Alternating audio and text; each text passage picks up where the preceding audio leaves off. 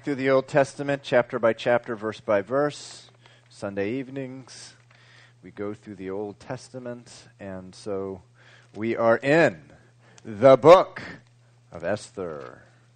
Esther the Queen. Esther the Queen.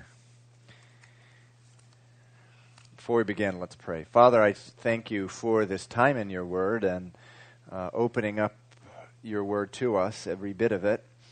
And Lord, we as a group of believers in you tonight just agree with each other, Father, that we need you. We desperately need you. We need your grace. We need to know about your grace. And Lord, there is just a wonderful, wonderful story here before us that happened, Lord, about 2,500 years ago. Nonetheless, it's Father, even as your word just brings it to life today, a message of grace, a message of your power, your faithfulness. I pray that you would speak all those things to our heart this evening. In Jesus' name, amen. So Esther, for some students of the Bible, this is a very puzzling book, and in fact so puzzling that some of the church fathers, those are the early church patriarchs, not talking about the apostles or anything like that, but some of the early church fathers who lived in the first 2 or 3 centuries after the church was started, actually concluded that it should not be in the Bible. Of course, it wasn't their decision because it was already put together, but they were most puzzled, and some people continue to be puzzled by a number of facts about this book. One, there's no mention of God in the book of Esther. It is an odd thing, to be sure. There's no mention of worship. There's no mention of prayer. There's no mention of faith.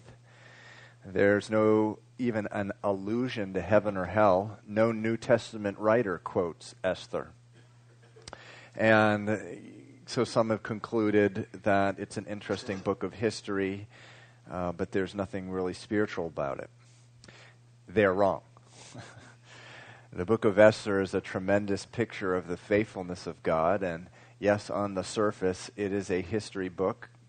It's an account which happened in a particular space and time in history, as all the events in the Bible.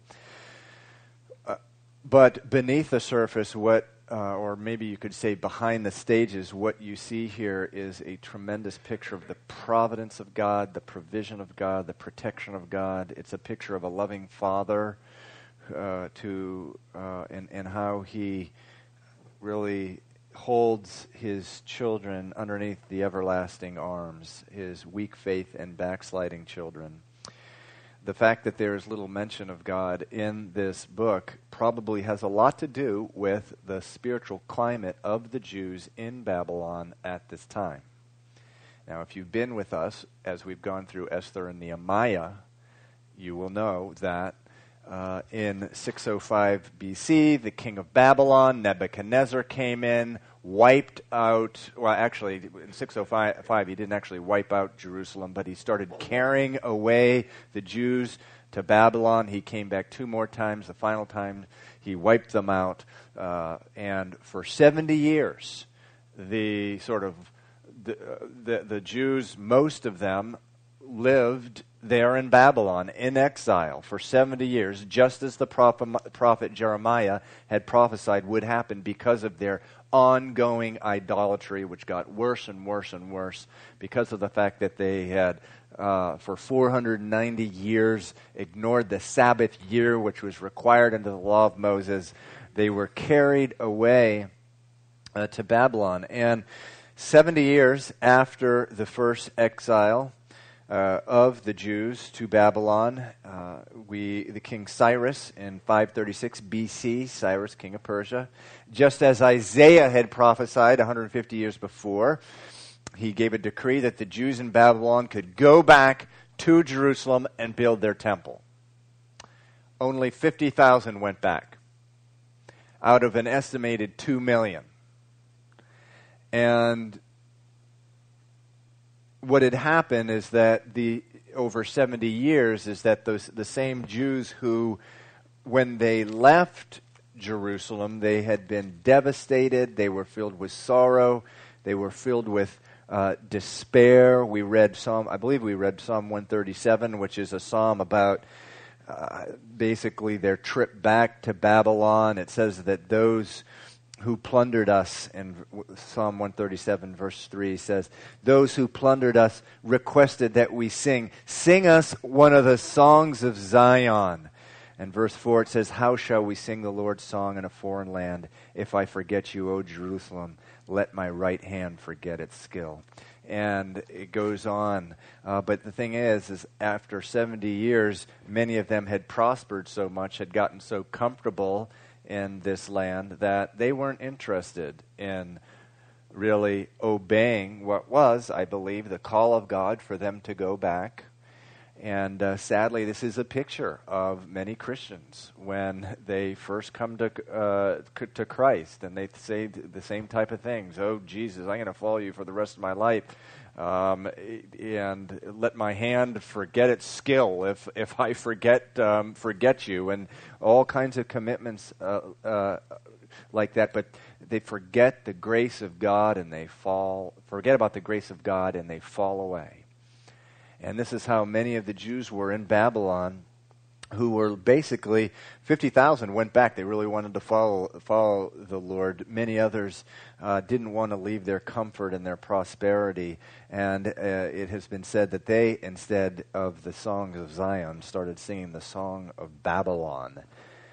And they were a weak faith and backslidden people, it is believed. That's why they didn't take the invitation to go back. So the book of Esther, some believe that that's the very reason there's so little in there about faith and worship, because this was not a people living in Babylon at that time who really cared a lot about faith and worship.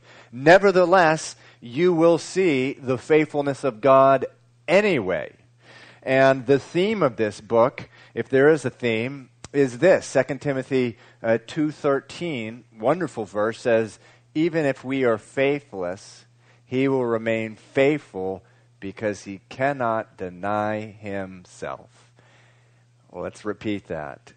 Even when we are faithless, he will remain faithful because he cannot deny himself.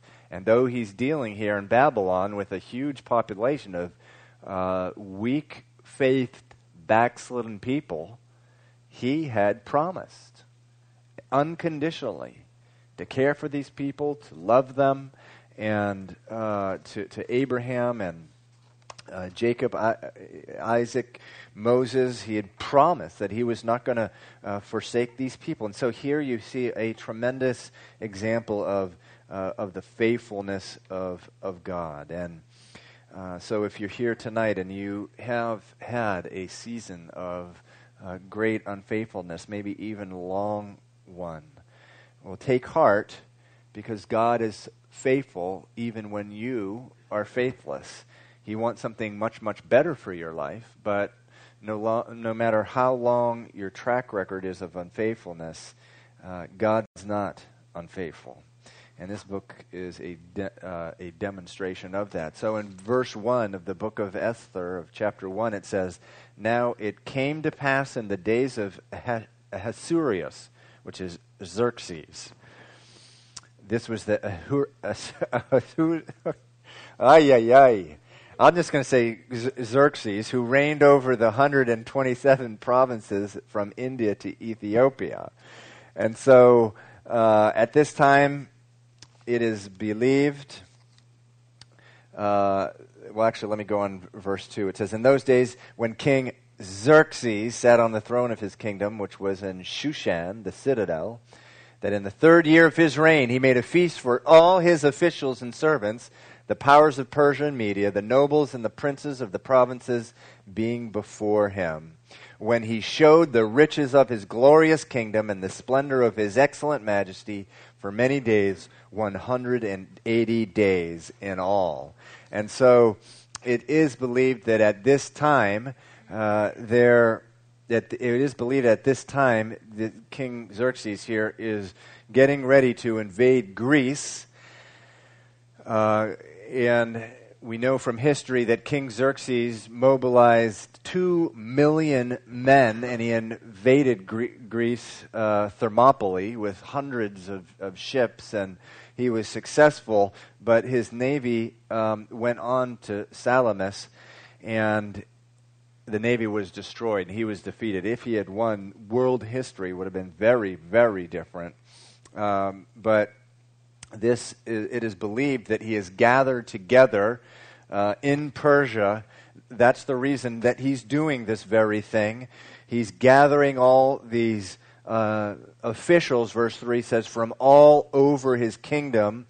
And at verse 4, he's showing them the riches of his glorious kingdom, sort of a vainglory thing. This is what we men, apart from Christ, are really into. Gathering people around us to admire us. It's a tragic thing, but this is the flesh here. Loves to be admired, and this is what he is doing. So he has a party, and it goes on for 180 days, verse 4. That is some kind of party. Really. By the way, this is present-day Iran where this is taking place. And it's, verse 5 says, and when these days were completed, the king made a feast lasting 7 days. So as if the 180 days were not enough, they had tacked on another 7 days.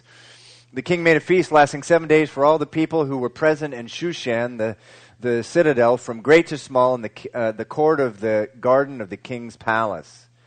There were white and blue linen curtains fastened with cords of fine linen and purple on silver rods and marble pillars, and the couches were of gold and silver on a mosaic pavement of alabaster, turquoise, and white and black marble, and they served drinks in golden vessels, each vessel being different from the other. I mean, this was so much luxury. You see, things haven't changed, right? I mean, people just want an excuse to spend a lot of money and just to... That whole thing with sensuality and riches and luxury, and it's nothing new. People have been falling for this lie for thousands of years. And in fact, here you see excess that you'll see in very few places, even in the world today. That so much so that the goblets that they drank wine out of were made out of gold, and not one of them was the same. They were all different. They were all molded different. So some kind of party there. Verse 10 says, on the seventh day, when the heart of the king was merry, in other words, he was drunk, he commanded Mehuman, and then Biztha, Harbana, Bigtha, Abathka, Zethar, and Carcass. Carcass. Don't name your boy that. Anyway, 7 eunuchs who served in the presence of King Xerxes, Ahasuerus. Where's Stephanie? Stephanie, pronounce it for me. Ahasuerus. Ahasuerus. And so, Ahasuerus, okay. You see? Ahasuerus. And he commanded them, verse 11, to bring Queen Vashti before the king, wearing her royal crown, in order to show her beauty to the people and to the officials, for she was beautiful to behold. She was beautiful to behold. But Queen Vashti refused to come at the king's command, brought by his eunuchs. Therefore the king was furious, and his anger burned within him. Then the king said to the wise men who understood the times, for this was the king's manner towards all who knew law and justice, verse 15, what shall we do to Queen Vashti according to the law, because she did not obey the command of King Ahasuerus.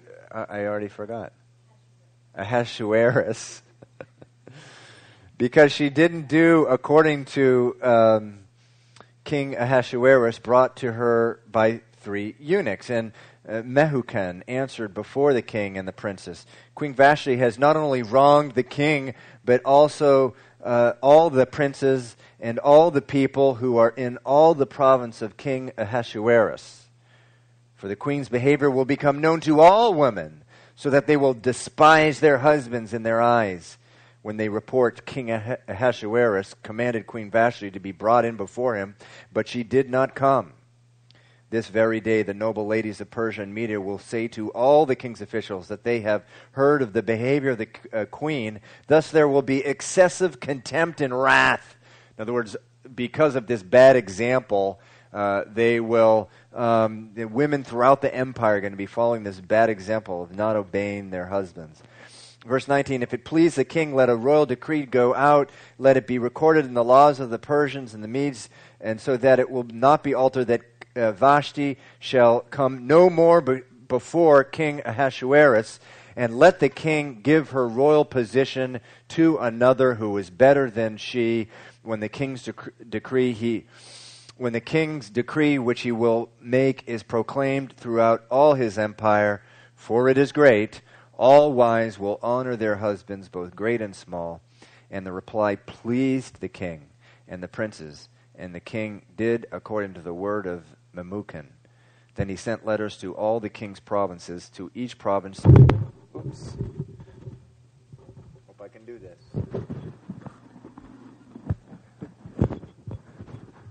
I may need help.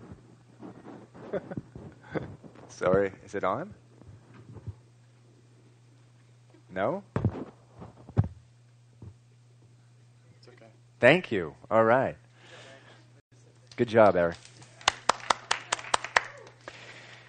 Then he sent letters to all the king's provinces, to each province in its own script, and to every people in their own language, that each man should be master in his own house and speak in the language of his own people. So in Persia at that time, there were many different provinces, different languages, and he's sending out the decree to everyone saying, the Queen Vashti has been deposed, and her position, her royal position, is going to be given to another better than she. And so it is believed that Queen Vashti refused to go out and do what her husband said, because, it was clearly, as you can see, it said he was drunk when he asked her out. He was drunk, and it was an enormous party of drunken men. And he was going to disrespect her in such a way to bring out this woman and who was the queen and should be honored. And certainly this is no way a husband should be treating his wife. And she refused that. She just didn't want to have, it says she was beautiful to behold. She didn't want to have 1,000 men slobbering over her. And it's amazing. This book is this story is 2,500 years old, and still this same sin prevails in our culture, where women are valued by many for their beauty and for their body. And they're not valued as human beings. And, this is just so rampant in our entertainment culture. And this is what the young girls grow up with, thinking that they're only valued for the curves on their body and their beauty. But this is the flesh. This is what Jesus came to die for, so that, husbands would love their wives like Christ loved the church, to give marriages not only a chance, but really a guarantee of victory as people come to know the Lord and start loving their wives like he loves the church. But here you see that same sin 2,500 years ago. Some people think that somehow we have come a long way. No, the world is as sinful as it ever was. It needs Jesus as much as it ever has. And so she refuses to come, and he basically has her deposed. He has her deposed. And some people, ask from time to time, the Bible does talk about how it's important for a wife to submit to her husband. And it's important to understand what that means. Submission in the biblical context supremely does not mean that the man gets to choose the color of the carpet and the food and the restaurant and the vacations that the family does. No, if he loves his wife like Christ loves the church, she gets to choose all those things. But he needs to be a spiritual leader. He needs to be the one to first one to forgive, the first one to seek the Lord, the first one to put to death his pride. That's what really makes a marriage. And but the submission is important in a marriage. And from time to time, I get the question, well, what if my husband is asking me to do something wrong, to sin? And the answer is, you don't submit. You submit to the Lord first. And so if it is true, that's the reason that Vashti did not go out, because she didn't want to have 1,000 guys slobbering over her. That was not sin. That was not sort of an ungodly lack of submission, because to do something is incredibly dishonoring to the Lord. And so I would say almost every time I've done marriage counseling, and if you have ever heard my messages on the web to husbands and wives, almost every time I do marriage counseling, I find out that the husband has an incorrect view of what it means for his wife to submit. He thinks it has something to do with basically becoming a little Napoleon inside his home. Do this, do that, and let me micromanage your life. No. Has actually nothing to do with that. If you love your wife like Christ loves the church, you allow her to manage the home, like it says in 1 Timothy chapter 5 is her responsibility to do. But here you have an example of someone who I do not believe was in any kind of sin for not doing what she did. Nevertheless, obviously, the guy she decided to disobey, he was one powerful dude, and he has her deposed. So, chapter 2 says, after these things, when the wrath of King Ahasuerus subsided, he remembered Vashti, what she had done, and what had been decreed against her. Now, some people think that between chapter 1 and chapter 2, he had gone to Greece, had his navy slaughtered, and had come back, and that's now he's sort of sulking, and it says he remembered Queen Vashti. There's the sense here that it happened a while ago, and he's thinking about what he had decreed against her, and he's thinking, man, I need a new wife. And verse 2 says, then the king's servants who attended him said, let beautiful young virgins be sought for the king, and let the king appoint officers in all the provinces of his kingdom, that they may gather all the beautiful young virgins to Shushan, the citadel, into the women's quarters under the custody of Hegai, the king's eunuch, custodian of the women, and let beauty preparation be given them. And so you have this guy, Hegai. He is in charge of gathering the most beautiful women in all the land, the virgins in all the land. And you might think, well, that's a pretty good job. But before you think that that's a pretty good job, note there that he was a eunuch, and they made sure that the people in charge of the king's harem wouldn't engage in any breaches of trust, if you will. And so they were made eunuchs. And it says that he oversaw this beauty preparation. Verse 4, then let the young woman who pleases the king be queen instead of Vashti. This thing pleased the king, and he did so. in Shushan the citadel there was a certain Jew whose name was Mordecai, the son of Jair, the son of Shimei, the son of Kish, a Benjamite. Kish had been carried away from Jerusalem with the captives who had been captured with Jeconiah, king of Judah, whom Nebuchadnezzar, the king of Babylon, had carried away. And Mordecai had brought up Hadassah, that is Esther, his uncle's daughter. So it's like a cousin, his cousin, for she had neither father nor mother. The young woman was lovely and beautiful. When her father and mother died, Mordecai took her as his own daughter. So you have an example of adoption here. And a wonderful picture. He adopts her, and little does he know this little girl is going to save his life and the life of the nation of Israel. Verse 8, so it was when the king's command and decree were heard, and when many young women were gathered at Shushan the citadel under the custody of Haggai, that Esther was also taken to the king's palace into the care of Haggai, the custodian of the women. Now Josephus, the historian, the Jewish historian, says that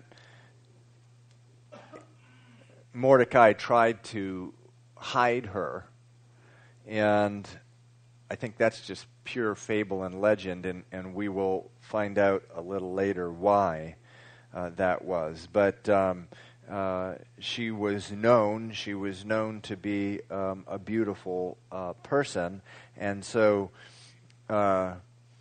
she is taken into custody. Verse 9 says, now the young woman pleased him, and she obtained his favor, so he readily gave beauty preparations to her, besides her allowance. Then 7 choice maidservants were provided for her from the king's palace, and he moved her and her maidservants to the best place in the house of the women. And so here you see the beginnings of what is the providential favor of God, the hand of God. With Esther in verse 9, it says she pleased the eunuch. So the guy who was in charge, God's already bringing favor to her. And in this man who's in charge there, the eunuch, and he also obviously wields a lot of influence there in the palace. And, this is what the Lord will do in your life. You will find as you are seeking God, as you are following the Lord, as you begin to obey the Lord, and you're in His Word, and you're with the people of God, and you're in prayer, you will find that for no apparent reason, you start having favor in the eyes of people at work, and you're all of a sudden you're prospered, and sure you're working hard, but in America, a lot of other people work really hard as well, and a lot of times there's favor. God just will give you favor, and the Bible really is a long, long record of that very thing happened. The life of Joseph is a tremendous example of that. But I, get these testimonies all the time from Christians who they get favor, and God is using them somewhere. And the Proverbs talks about how the righteous man who follows God's, they will not work before servants, but they will be ushered into the presence of kings. And that so much happens because the Lord wants to use you. He does. And here, so you see the beginning of the hand of God. So is God mentioned in the book of Esther? No. But you see clearly here the hand of God starting to move, in spite of the fact these people may or appear to be at the time very weak faith, backslidden, not talking themselves a whole lot about God. Verse 10 says, Esther had not revealed her people or family, for Mordecai had charged her not to reveal it.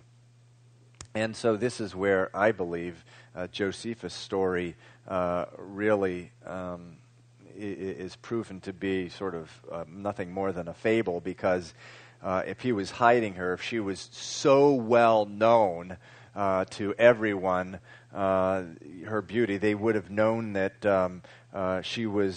this was a Jewish family.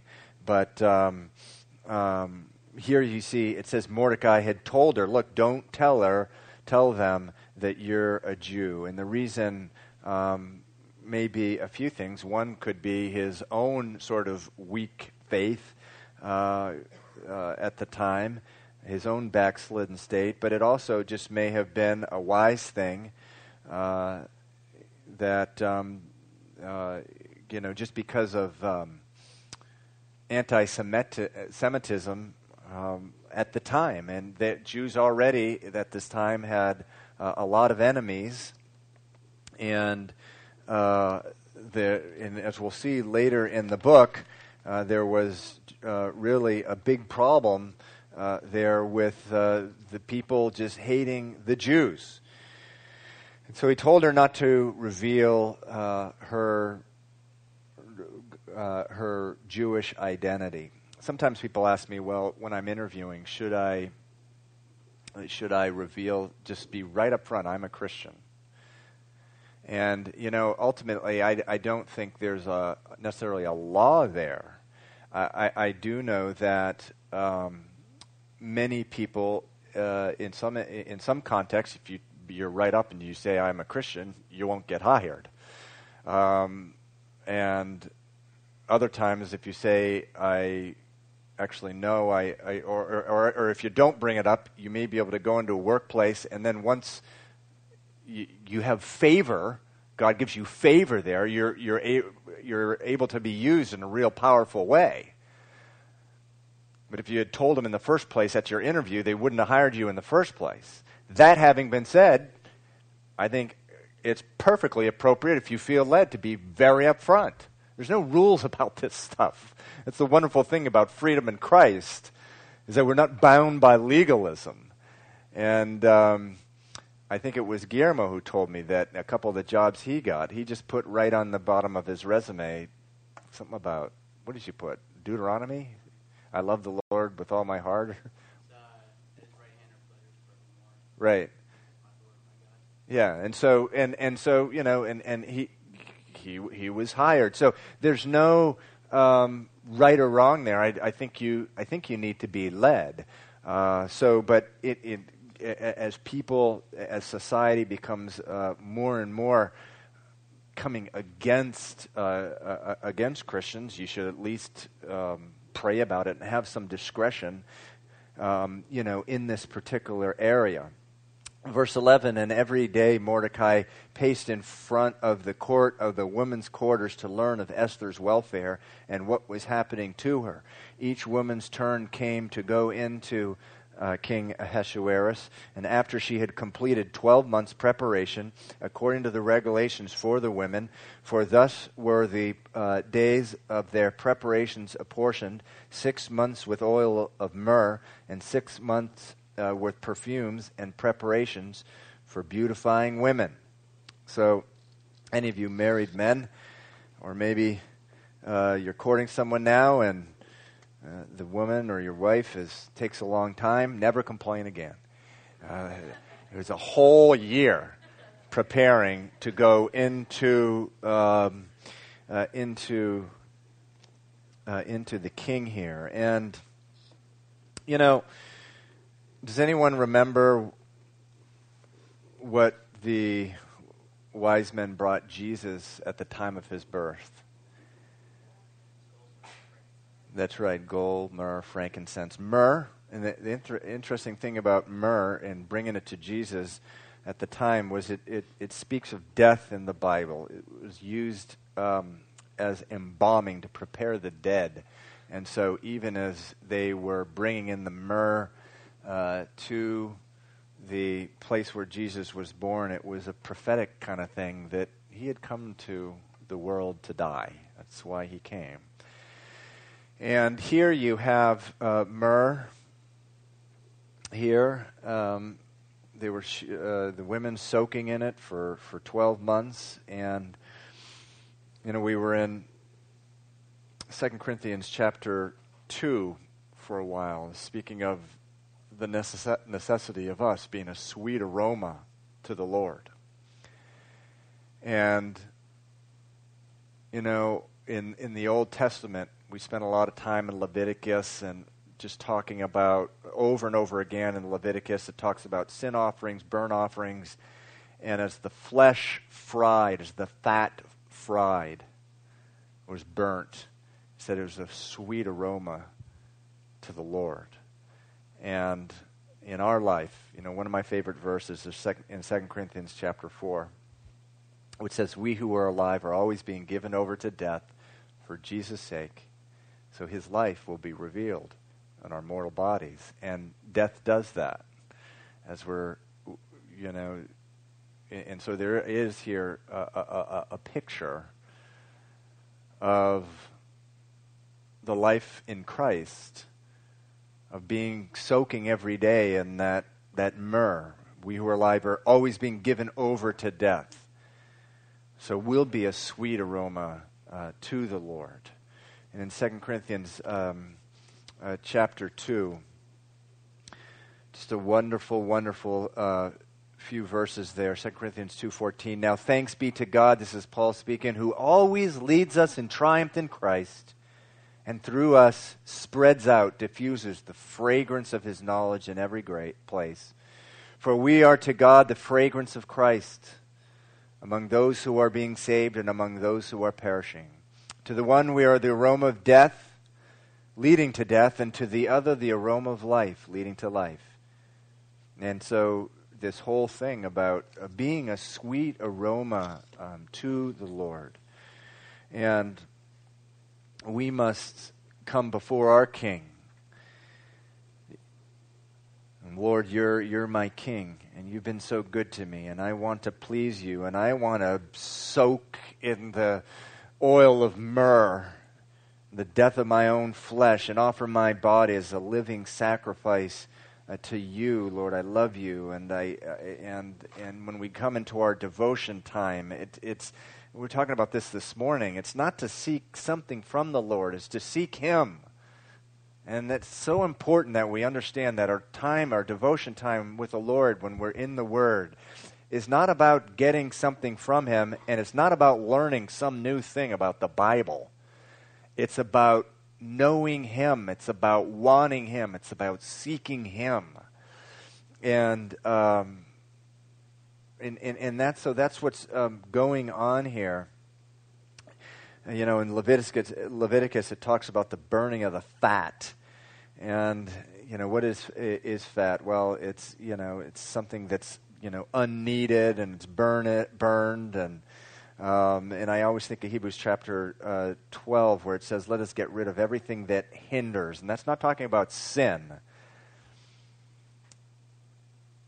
It's not talking about sin, everything that hinders. It's just talking about everything else that's not necessarily sin, but it hinders us. Hours on the computer, hours playing golf somewhere, or, flipping through a magazine or whatever. For many of us, it may not be a sin issue, but it's a fat issue.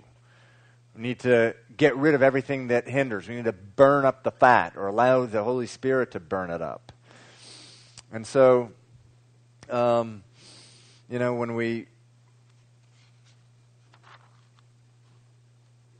we first come to the Lord, and we hear the Holy Spirit say to us, "Get rid of that, and don't go there, and let me have that from you." Sometimes we don't understand why, but it's because God loves. He loves it when the fat is all burned up. It's a sweet savor to Him. And it brings delight to the Lord, not because He wants to steal something from us, but because He knows it'll bring us pain if we keep it in our lives. And He loves us so much.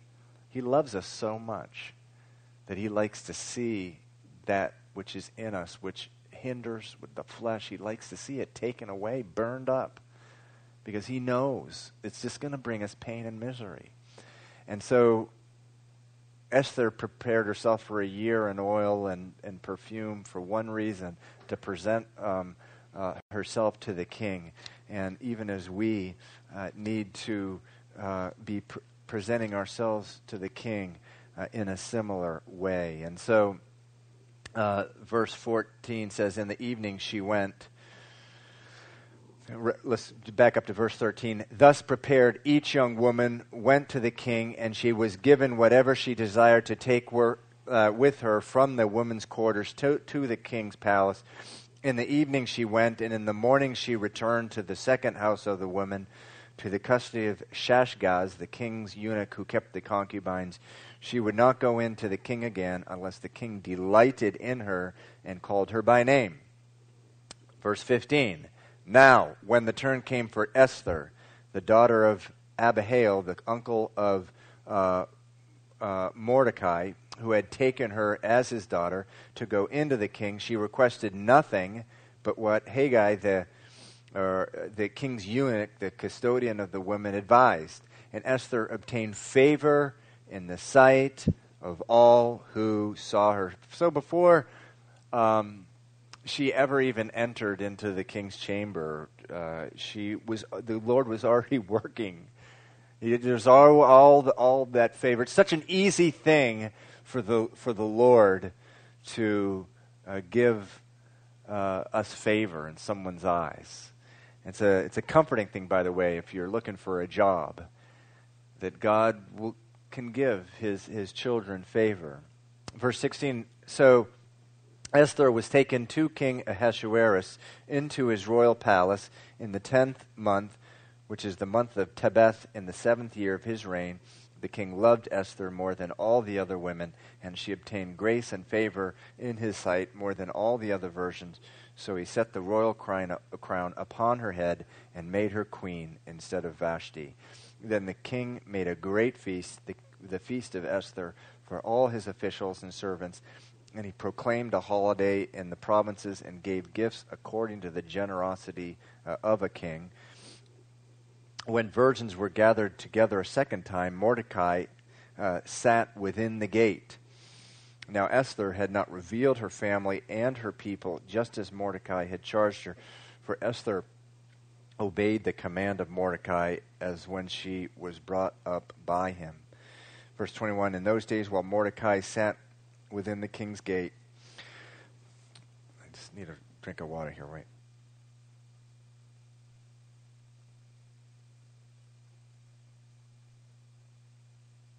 So Mordecai is in the gate of the palace here.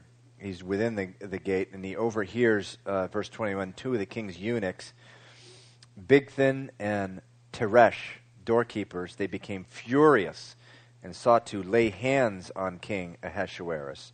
So the matter became known to Mordecai, who told Queen Esther, and Esther informed the king in Mordecai's name, and when an inquiry was made into the matter, it was confirmed, and both were hanged on a gallows, and it was written in the book of the Chronicles in the presence of the king. So this is going to come up later. This is going to be an important thing a little later, but here you again. This is an important event that the Lord is going to use at a later time to preserve his children, the Jews, here. And, every circumstance of your life, things may seem inconsequential at the time, but God is working all things for good in your life and for a purpose. And things that seem to be just a coincidence or something turn out to be at a later time to have enormous importance. And so it wasn't just a coincidence that Mordecai just happened to be there overhearing this treachery on the part of these two eunuchs. The Lord was using it to preserve his people, and we'll see more about that later. Okay. After these things, King Ahasuerus promoted Haman. Ooh. Haman. Ooh. I mean, another real evil dude in the Bible. His name, even more than Sanballat and Tobiah, even more than those two names, this name is synonymous in every Jewish household with evil and wickedness. This guy Haman was the Hitler of the Old Testament. He was the Hitler of the Old Testament. And it says that he was an Agagite. And he was advanced, verse 1, and set his seat above all the princes who were with him.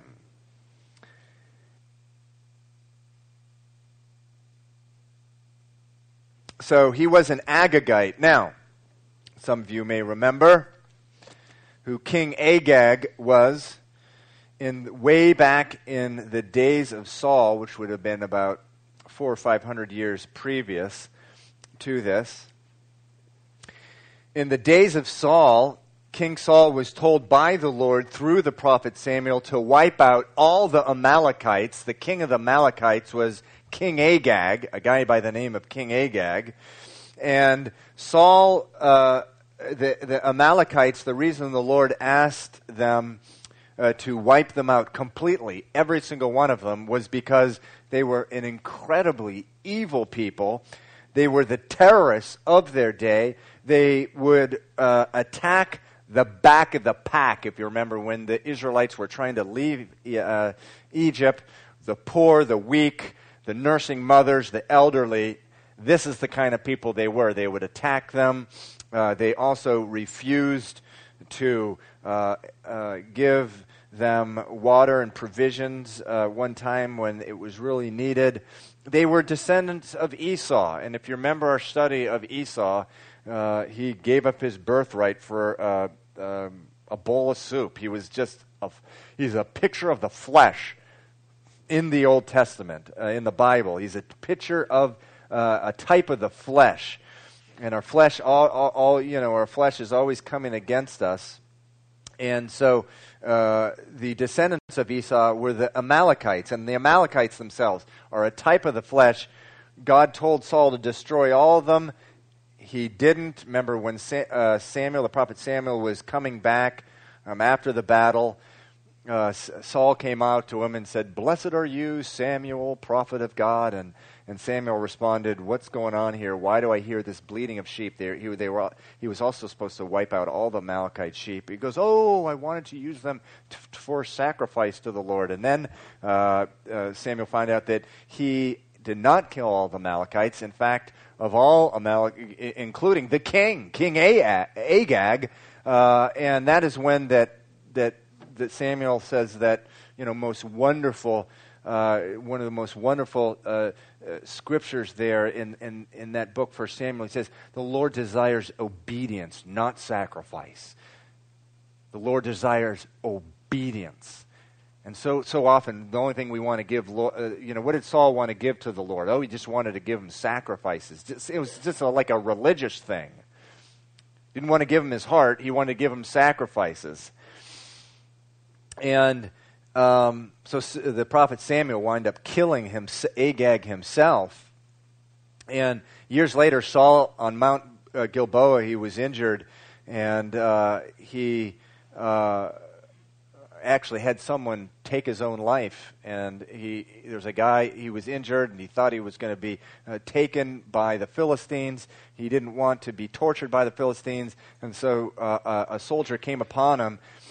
And he said, "Who are you?" And the man said, "I am an Amalekite." And he ordered this Amalekite to kill him, which he did. But that is a picture of what happens when you and I do not deal with our flesh. If we don't deal with our flesh, just as Saul did not deal with the Amalekites, he didn't do what the Lord told him to do. They came back to kill him.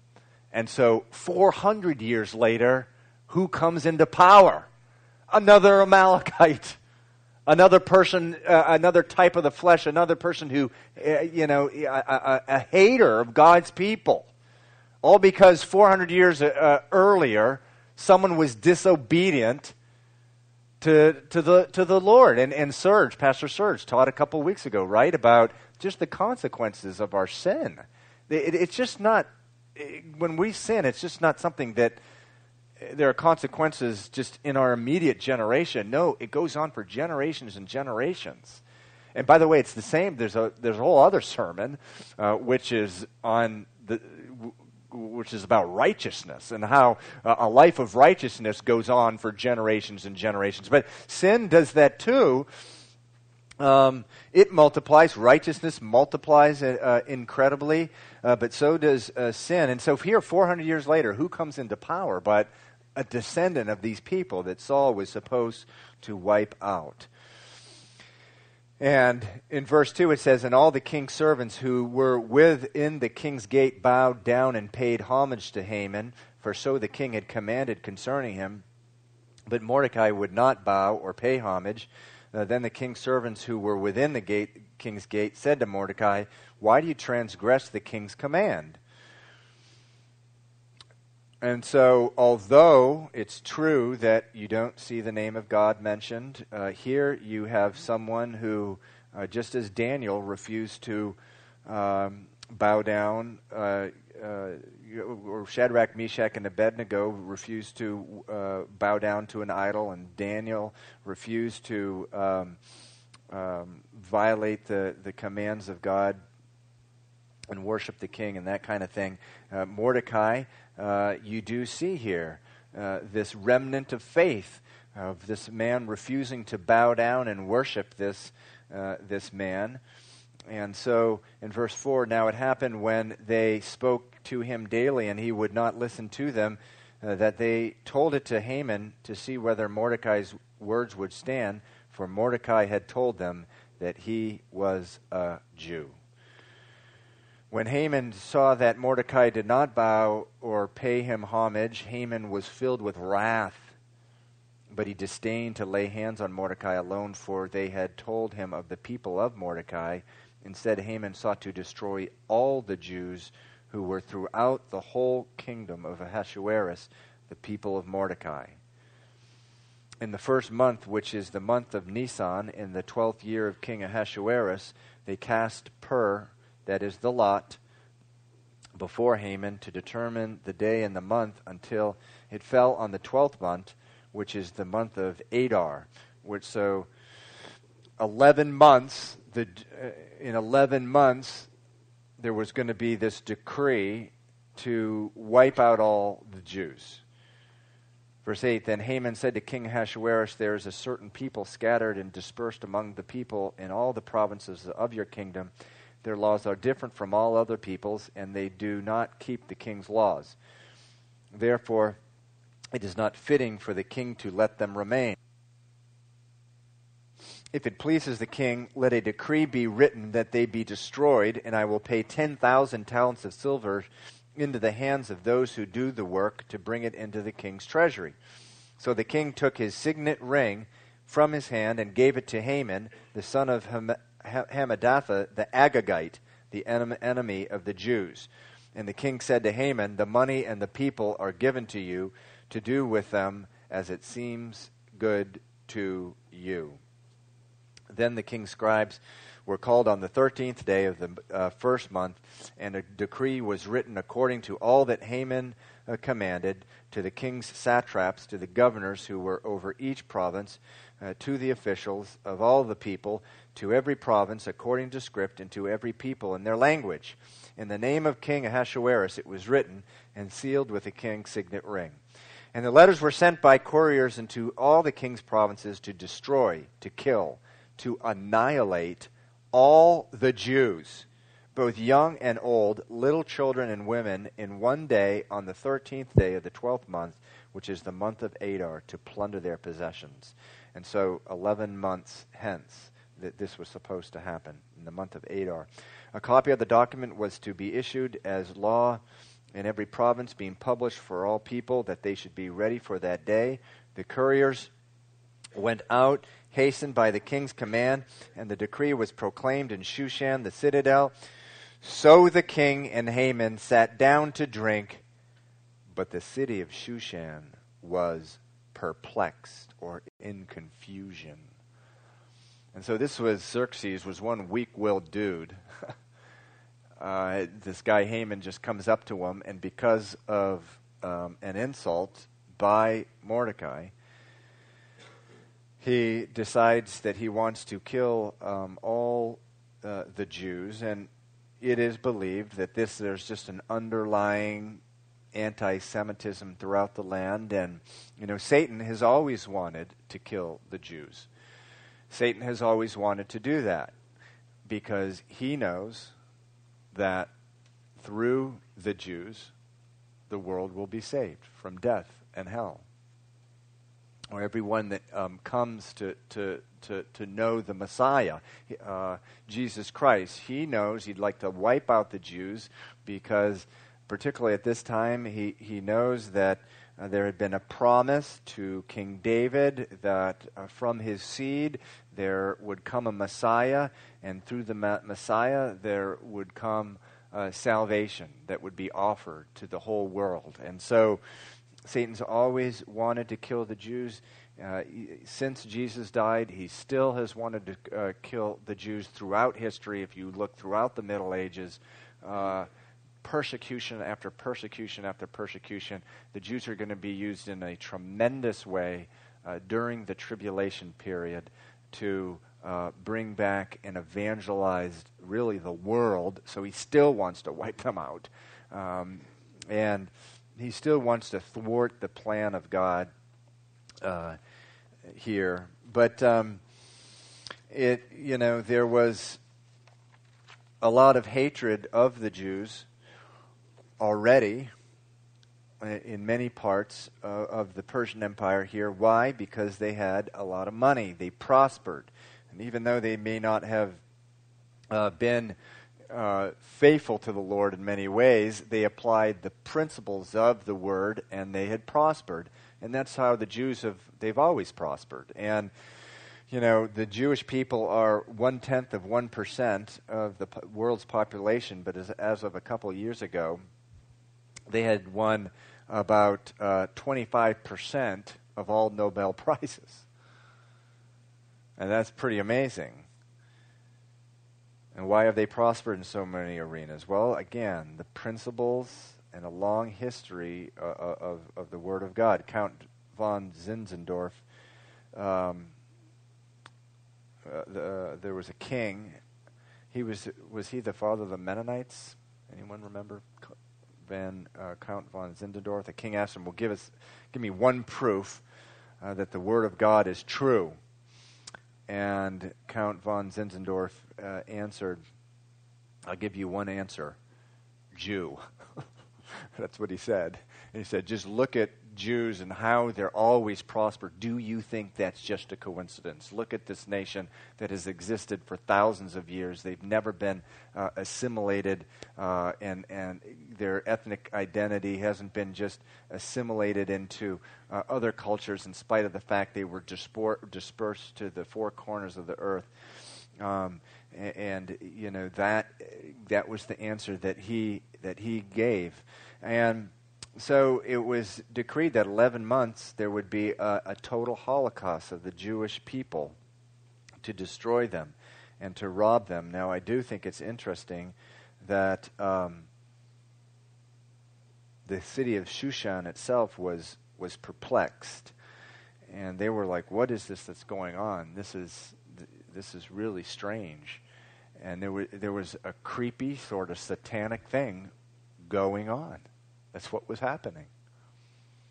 And you can only wonder, being in Germany in the 30s and 40s, that in spite of the fact there may have been a lot of anti-Semitism, you can imagine just living that spiritual darkness. And even people who were anti-Semitic thinking, this is really creepy. There's something really odd and creepy and dark about this whole thing. And that's because Satan is creepy, odd, and dark. And that's a real interesting end of the chapter there, that the people were perplexed. Meanwhile, the king and Haman, the Hitler of the Old Testament, were sitting down to drink there at the end of verse 15. So you see God's plan here is, things look incredibly bleak. You can only imagine the Jewish people living in these cities throughout the empire. The letters are being sent to the governors of the city that in 11 months' time the Jewish people were to be annihilated, killed, and plundered. You can only imagine how much they were terrorized. The city is stunned. Things look unbelievably bleak. But God had everything in control. And you know, it's the same thing in our life. When things look just unbelievably bleak, little do we know that God's totally in control. In this case, the queen is a Jew. You know, one of these exiled Jews is now the queen, but that's basically at this point an unknown fact. And so, you know, when we get into these situations where we're about to crumple up in fear and anxiety, there is some fact, some situation, some Queen Esther that's in power, whatever, that the Lord's going to work things out, and He's going to work it out to strengthen our faith, to make us worshipers of God, to make us followers of Him, to make us people who love Him and worship Him. And you know, it's amazing. All these Jewish people who refused to go back to Jerusalem when they were told to. Actually, they got a number of chances to go back, and they didn't. They had basically disobeyed God. They had this weak faith. And, you know, at this point they may be thinking, wow, I'd rather be in Jerusalem. I wish I went. They have the walls there, and you know, it's probably a much better place, you know, in Jerusalem. You know, at the time they were celebrating feasts, and there was temple worships, and there was prophets there. And here you have away from Jerusalem, in the land of Persia, very weak people. There weren't any Jewish feasts being celebrated that we can really see here. There's no worship of God. There's no prophetic word going out. But even though none of that was going on, God is still faithful to His people. He's still faithful. And so if you're here tonight and you're thinking, wow, I've got this, I've been in this long season of being backslidden, or I've done this, I haven't done this, and I've fallen short here. And you're thinking, oh, certainly I'm going to be destroyed, because how could God ever honor a faith as weak as my faith, a life as weak as mine has been? Well, it's not that He's going to honor your faith, but He's going to not deny Himself.